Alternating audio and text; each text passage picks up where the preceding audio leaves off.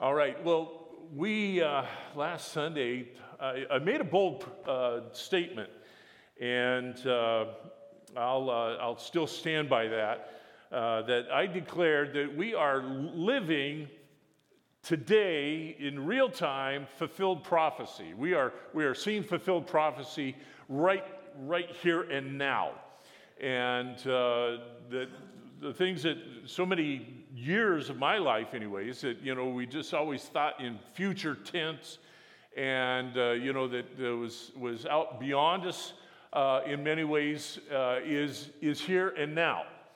And the things that are prophesied in Scripture, Jesus himself made many prophecies about the future, and they represent a large change from what we have known. If you're older than dirt like me, I guess, that it represents a great change from when we were younger, when we were growing up, and the things that we kind of took for granted, like this is our life, this is the way life works. And now we're seeing so much of that change, and really truth being turned on its head in our very midst. Some of the most outlandish things are being said, and with the sort of emphasis like if you don't think this way, then you're the crazy one, even though it's upending millennia of the way human beings thought and understood. It's like for thousands of years, literally thousands of years, we always understood that there was only male and female, right? And I don't know if I just said something controversial. You're gonna don't be offended, okay? And all of a sudden, just in the last 30 days, it seems like no, there's not male or female, or at least you can't tell. Child's born, we can't say if it's a male or a female until they decide. That's nonsense and stupidity. I'll just come out and say that. All right.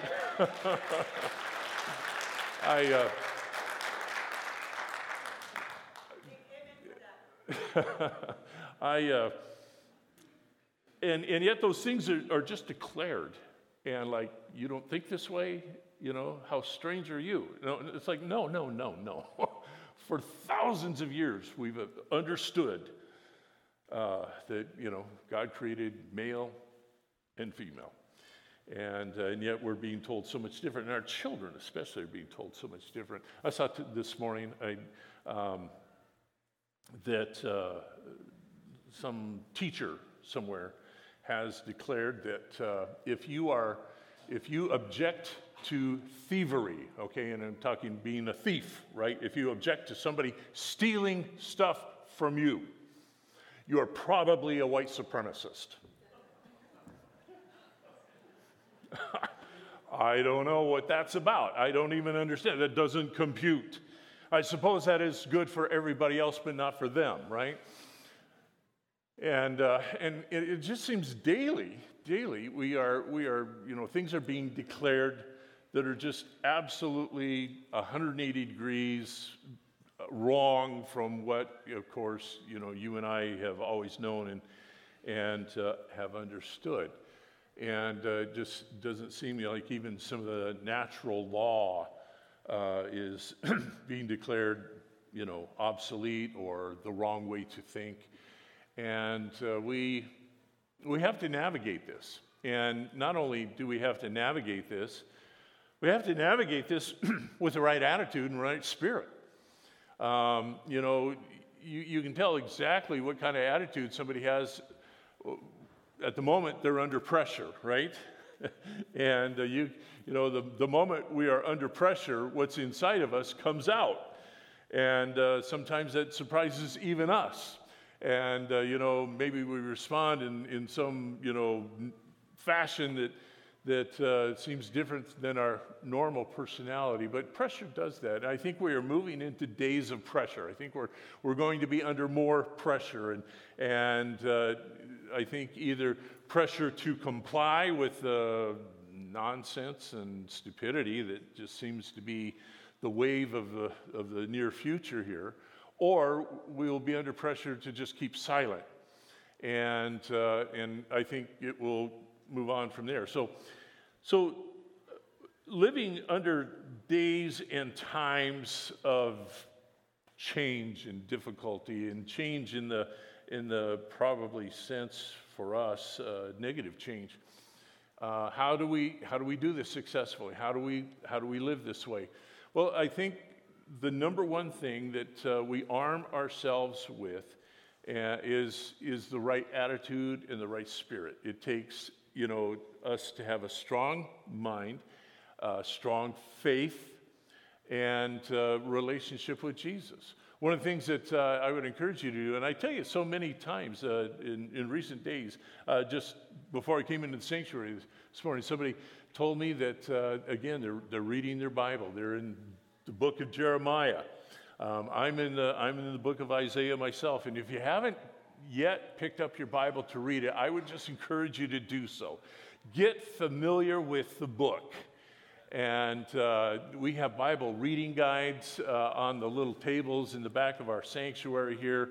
Just take one. Even if you've taken one before and lost it, take another one. And we'll get more. We'll get more if all of those run out.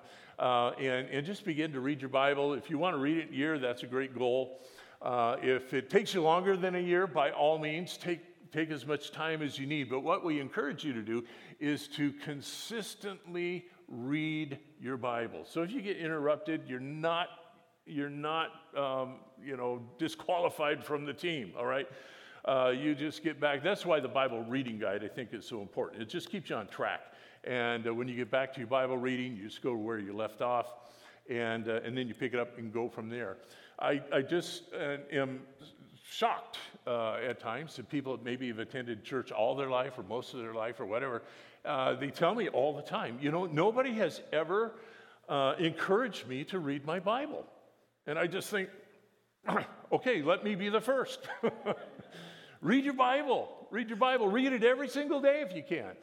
And get familiar with the book. And then when you read through your Bible, and many, many people have read through their Bible, I just encourage them to start over and just read it again and read it again and read it again until Jesus comes. And it will help you. It will speak to you. The first time, I'll just guarantee you, you're going to bog down by Leviticus. I'll tell you that right off the bat, all right? You're going to just like, whoa, this is like driving in mud, But keep at it, and eventually you'll get through Leviticus, and then you'll get into Chronicles, and that's a whole other deal. But anyways, it's not always easy. It's not always the lightest reading, I'll guarantee you that. But the more that you read it, the more, I tell you what, one of the books of the Bible, I used to just kind of, oh man, this is going to be a long read here, is the book of Job. Guess what is one of my favorite books of the Bible right now? The book of Job. And after I read it maybe 30 times, it all of a sudden began to speak to me like it never had before. And now I love the book of Job. It goes by too fast now. But anyway, I think in the days in which we live, the more familiar you are with the book of the believer, the book of the Christian, the better it's going to serve you. And if you have never read your Bible, I just encourage you to pick up a reading guide today. If reading isn't your thing and you can listen to it on a podcast or you're recording, well, by all means do that. But just be in the Word of God. And we just think it will enrich your life and build your faith. So building the attitude that we need to navigate these days, I think, is undergirded by things like prayer and Bible reading and those kinds of disciplines. But I think we also look to the example of Jesus. How did Jesus navigate the days in which he lived and in his ministry, which resulted in opposition and criticism, anger, and hatred against him? And yet he navigated that so well, and I think that's important for us. Let's find out what his mindset was all about. We're going to look at Philippians chapter 2, and I want to read verses 3 through 8. Should be familiar passage to us, but this is Paul's writing to the Philippian believers and saying, okay, persecution and difficulty and times that you're living in are difficult, but this is our pattern. This is how we navigate the days in which we live. Philippians chapter 2, verses 3, it says, "Let nothing be done through selfish ambition or conceit." Don't let it be all about you, all right? "But in lowliness of mind, let each esteem others better than himself."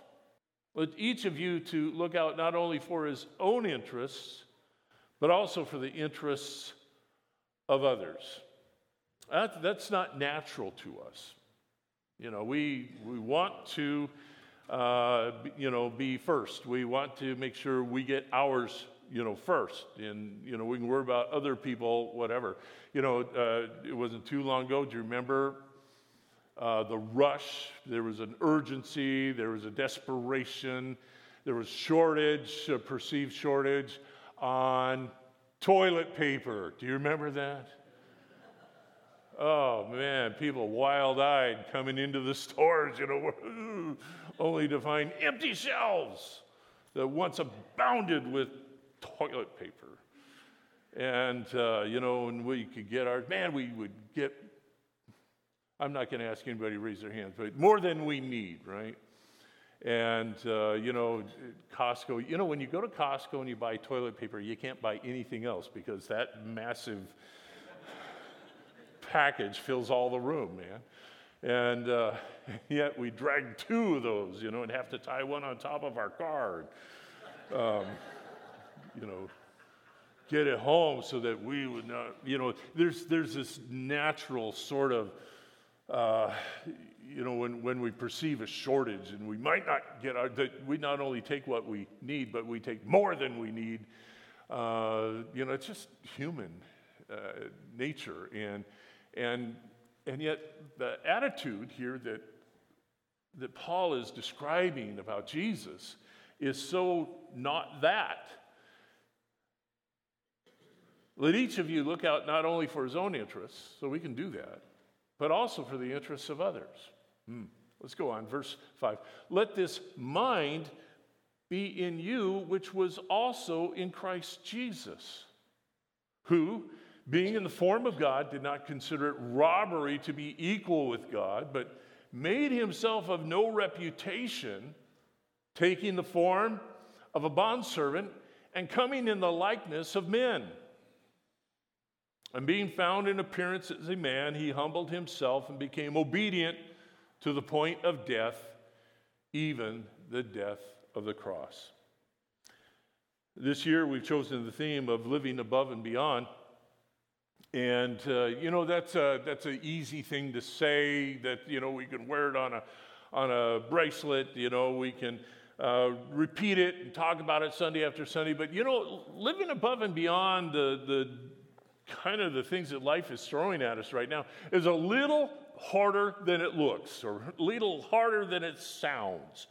And keeping the right spirit, keeping the right attitude, I think is really more difficult than it's ever been. In Romans chapter 12, again, Paul is writing to the Romans here, and again, really speaking about our attitude. This is, we probably don't have this in the sound booth to project this, but Romans chapter 12, if you've got your Bible, you can just open it up there. And verses 1 and 2, it says, "I beseech you," or "I beg you, therefore, brethren, by the mercies of God, that you present your bodies a living sacrifice, wholly acceptable to God, which is your reasonable service." And here's what's really speaking to our point today. Don't be conformed to this world. How do we not be conformed to this world? By being transformed by the renewing of our mind, our thinking.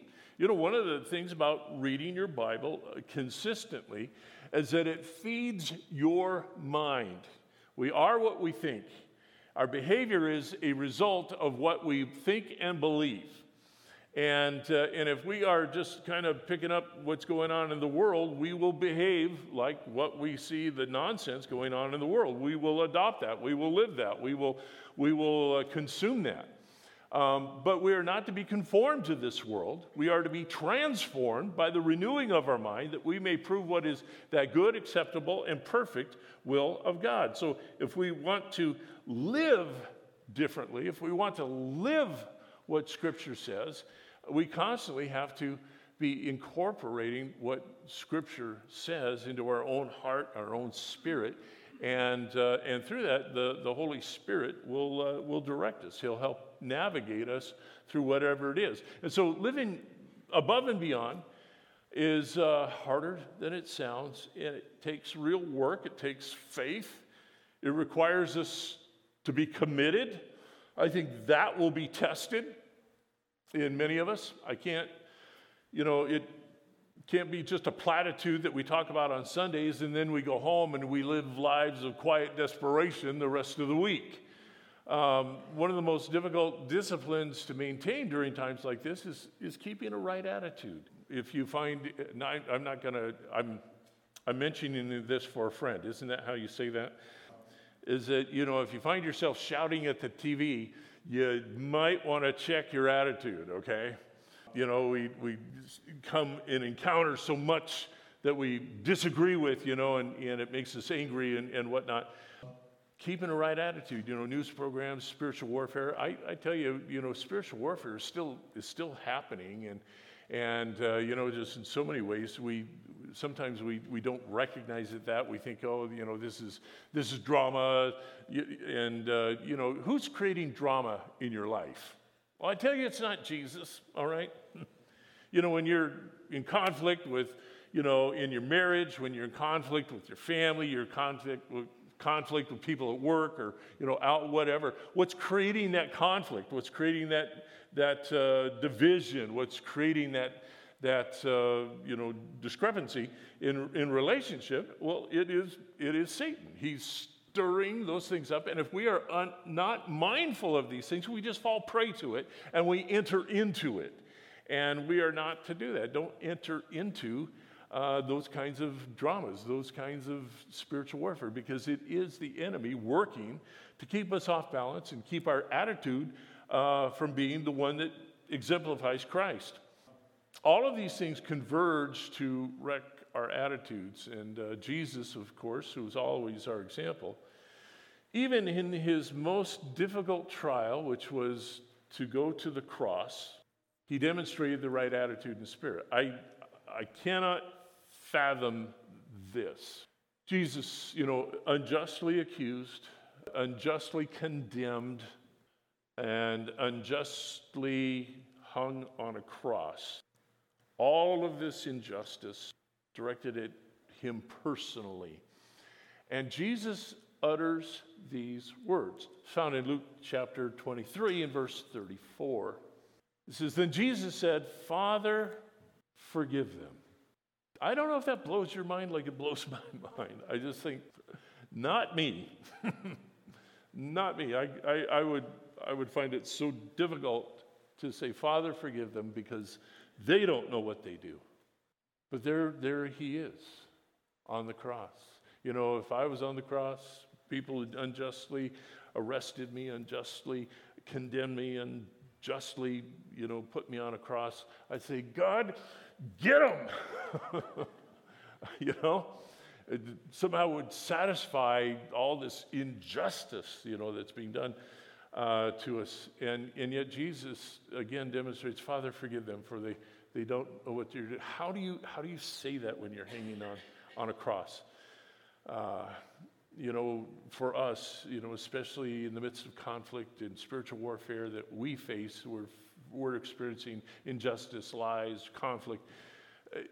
We have to avoid trying to fight fire with fire.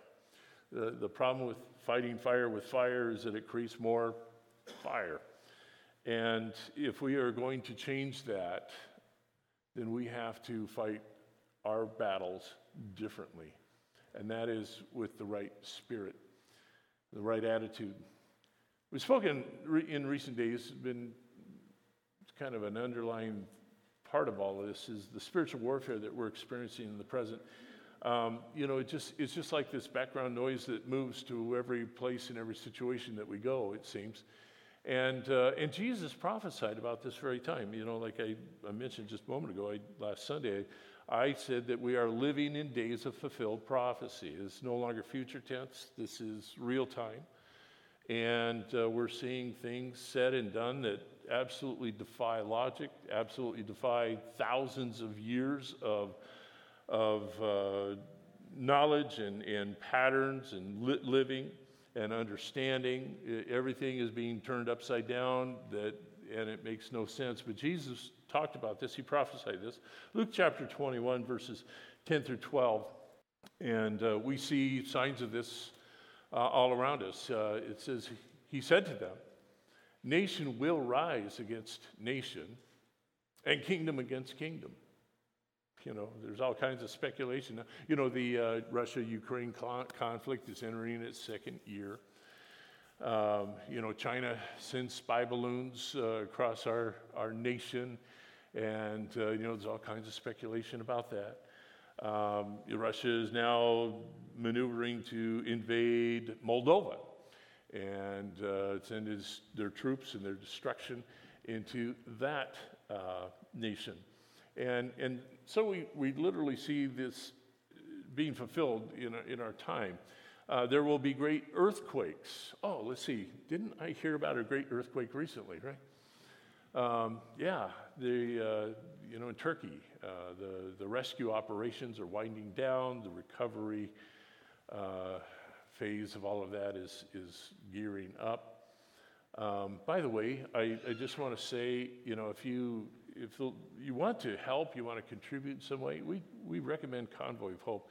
We've hung that on our Facebook page, and you can access that. And I tell you, Convoy of Hope, they will be in Ukraine, they will be in Turkey long after you and I have forgotten all about it, okay? They don't just show up and unload some stuff and then leave. They are there long term. I don't know if you remember the Haiti earthquake. It's like, oh, what? They had an earthquake? That was like 5 or 6 years ago. They're still there. Convoy of Hope is still there. They're still helping. They're still helping to rebuild Haiti, and that's long years out of the news cycle. So if you're looking for a place when you give $1, that dollar goes to help. It's not 50 cents of your dollar that gets there to help people. The rest of it's overhead and all of that. That didn't happen with Convoy of Hope. It's about 96, it varies, they say a little bit, but anywhere in the 90 percentile of your dollar gets to the actual need. It buys actual stuff. And so you can find that on our Facebook page, Kenai New Life, and you can donate through that or through our offering. But here Jesus is prophesying these things, great earthquakes in various places, and signs from heaven. And this is important here. He says, but before all these things, they will lay their hands on you and persecute you, delivering you up to the synagogues and prisons. You'll be brought before kings and rulers in my name's sake. Now, a lot of times when we read this with our American eyes and our American experience, and we think, well, there's not persecution here. We can still come to church. And thankfully, that's true. We thank God for that. And we pray that we use this opportunity and this experience for its maximum good. But not everybody who reads that same passage can say, oh, that hasn't happened here. If you live in Burkina Faso, every single day you're under the threat and the possibility of your village being raided by Islamic terrorists, and your children, especially your daughters, being abducted and taken away. Your life is under threat. We have many of our Assembly of God churches in Burkina Faso that have been devastated by this, and their pastors killed, and their homes burned, and their churches burned down. So we don't know anything about that just because our news media doesn't report on that, but that happens. That's happening now. If you live in Nigeria, the same thing. The the Islamic terrorists will come in and destroy Christians, kill Christians, and we know so little bit about it. There are Ukrainian Christians and Ukrainians in general that will never go back home. There's nothing to go back. There's literally nothing to go back to. It's not like, okay, when all this is over, we're going to go back to our home and put it all back together. It's not going to happen. Whatever was home is gone. It's destroyed. Infrastructure, water, power, heat, all of those things are destroyed. There's nothing to go back to. They are living in subways, tunnels, and bomb shelters, and entire families or mothers with children. The fathers are away fighting in battle, and living day to day with emergency supplies. Some people are living this right now, and I think we have to understand that. I think we always see it through our own lens and our own experience, and we think, well, none of this, they're not persecuting us, they're not laying our hands on us and persecuting us. That is happening. It may not be happening here, at least yet, although we see troubling signs of that. In the recent past, in a couple of weeks, I think, there have been 2 arrests, I think, in Britain, which, again, was the birthplace of personal rights.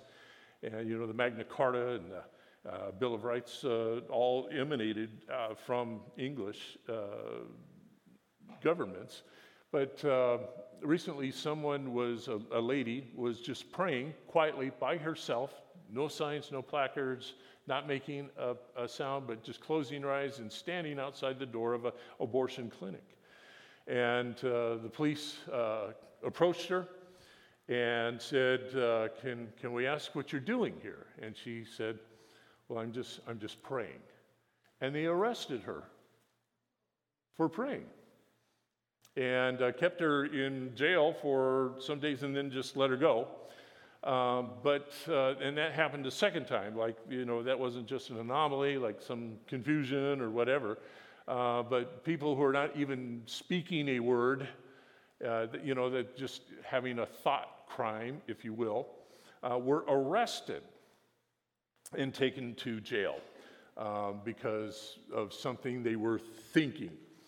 And, that's a very troubling sign. And, there are people who think that should be happening in our country because, the things that we think and the things that, we believe are different than theirs. And so because we're different, we should be in jail. And those things are literally being said, and it's unbelievable. But Jesus goes on here in Luke 21, verse 25 and 26. He goes, "And there will be signs in the sun, in the moon, and in the stars, and on earth distress of nations with perplexity, the sea and the waves roaring, men's hearts failing them from fear, and the expectation of those things which are coming on the earth, for the powers of the heavens will be shaken."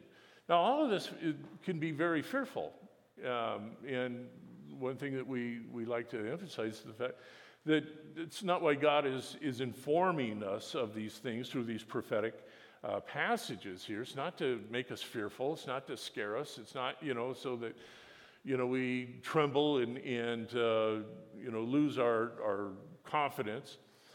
We know this so that we ourselves can be prepared and that we can encourage others to prepare. And I think one of the most important ways for us to prepare is in the right attitude, in the right spirit, in the right, ability to have faith in difficult times. And like I said, we really haven't experienced the level of difficulty, at times we maybe have experienced, but I believe that that's coming. I believe that that's something that we can fight against that happening and all, but the scriptures profess what they profess. And so I think it's important that we encourage ourselves and others to prepare our minds, prepare our attitudes, to live above and beyond, even in difficult times. And, we can kind of think that we're doing that when days are good, But we need to be aware that not every day is going to be good, and what our real attitude comes out when the pressure is applied to our lives. So it serves us to not fall asleep and to be lulled into kind of a complacency about these things. When we see these signs take place, is so much the case, we need to be aware. And what is Jesus' instruction to us to keep our attitude in the right place? I like this. This is a little later in the Luke chapter 1 passage here, verse 28. It says, "Now when these things begin to happen, look up, lift up your heads, because your redemption draws near." Look up. Jesus is going to return. And that's what keeps our attitudes strong. All of that we enjoy in this life is temporary. All the things that we own and have, that's all temporary. But the thing that is eternal is our relationship with Jesus. And that's what we need to defend, and that's what we need to cling to and embrace, so that we are not attached to the things of this life. And I tell you, I like my life. I like owning the things that I own. I like having the things that I have. I love the relationships that I have. But all of those, every last one of them, are temporary. It's not permanent until we are with Christ.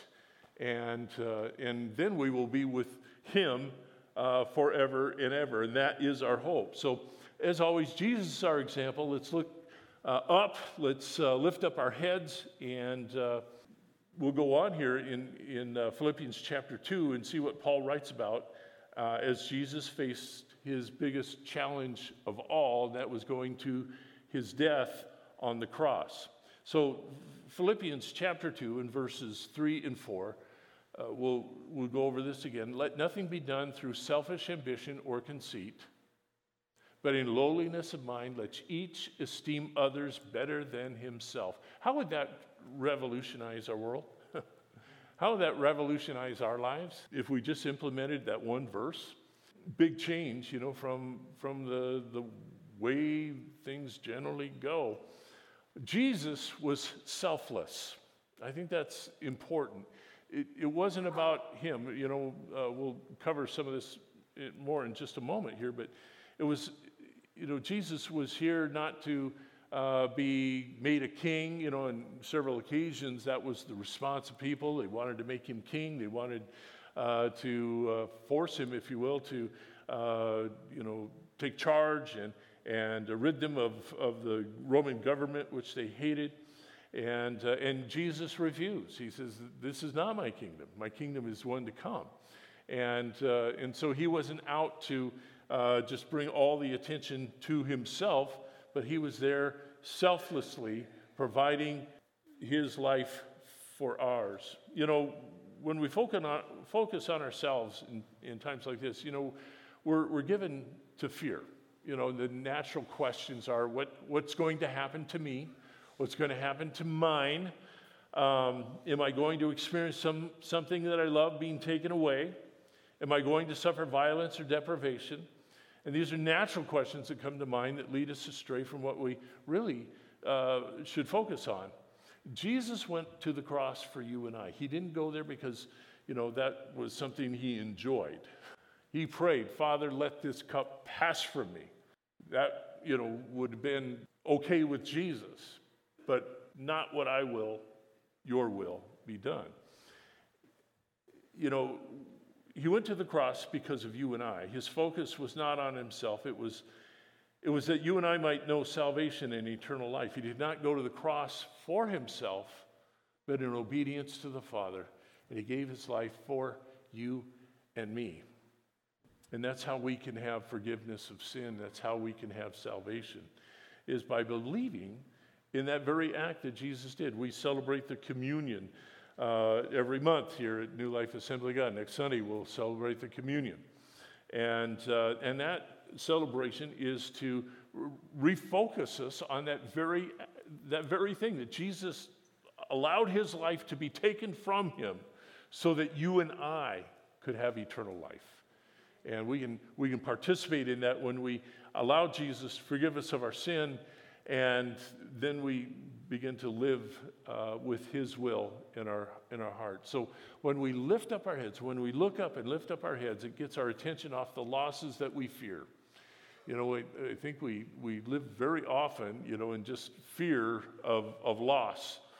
And, I won't tell you that we won't experience loss. We may very well in some fashion.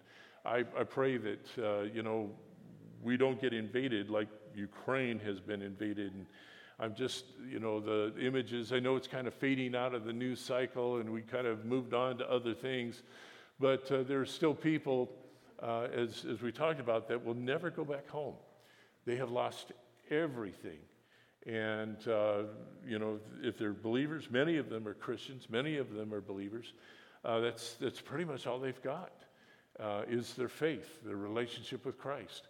And how would we fare? How would we fare in similar circumstances? I think it's really important that we have the right attitude, we have the right spirit, and like Jesus, become selfless in our orientation to those around us. Verses 6 and 7 in Philippians chapter 2. Two more scriptures there, and the thought here is that Jesus was secure. He says, who, being in the form of God, did not consider robbery to be equal with God. In other words, Jesus identified with who he was. He was equal with God, but he made himself of no reputation, taking the form of a bondservant and coming in the likeness of men. Jesus was secure in who he was. One of the things I think that Christians are very average in, like the rest of the world, that where we could be exemplary is in taking our value in Christ, okay? We care too often and too much about what others think about us. If others exclude us, if others criticize us, it damages us in some way. If we are accused of something unjust or something that's not true, we so easily get hurt and damaged by these things. Now, Jesus was accused unjustly of all these things and accused of things that he didn't do and was lied about and all of these things. And yet, it did not diminish his understanding of who he was. And I think you and I, as Christians, we can make a lot of gains if we understand who we are in Jesus Christ, where we get our worth. I think that's probably one of the best ways to think about it. Where does my value come from? Does it come from what people think about me? Does it come from my friendships? Does it come from the people who accept me for who I am? Or does it come from Jesus? Jesus died for our sins. He died for me. And I am of greatest worth and greatest value to him. And that's where I should get my value, because criticism and gossip and slander and all of these things cannot touch me when my value comes from Jesus.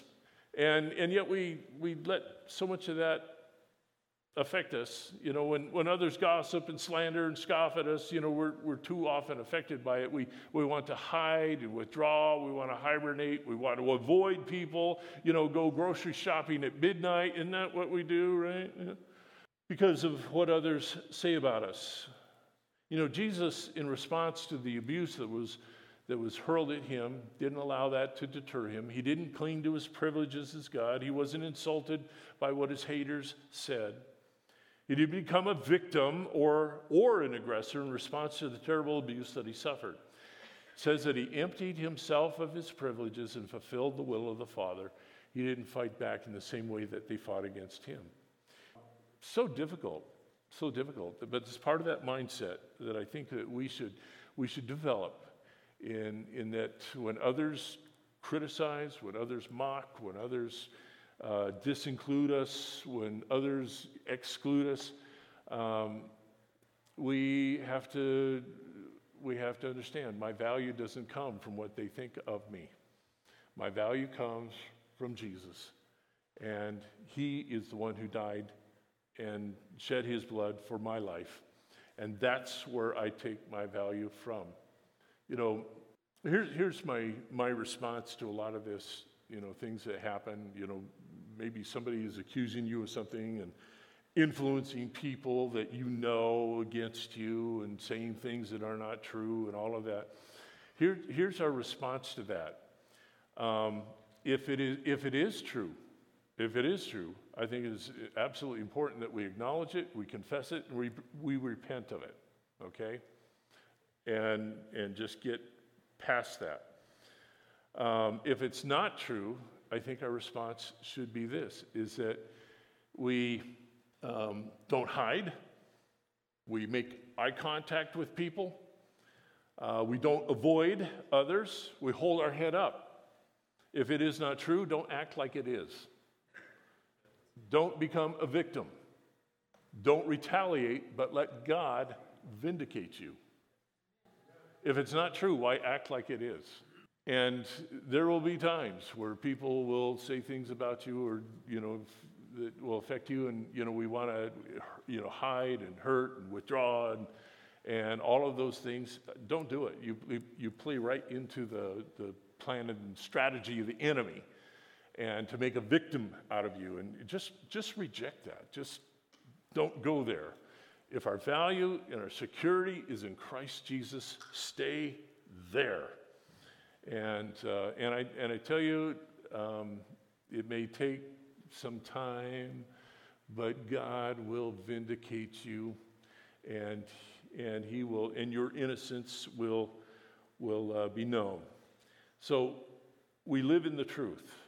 We reject fear and we reject shame.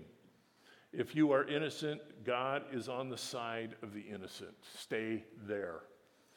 Number 3, and this is, I think, one of the key things here is verse 8. Jesus was submissive, and it says, he, being found in appearance as a man, he humbled himself and became obedient to the point of death, even the death of the cross.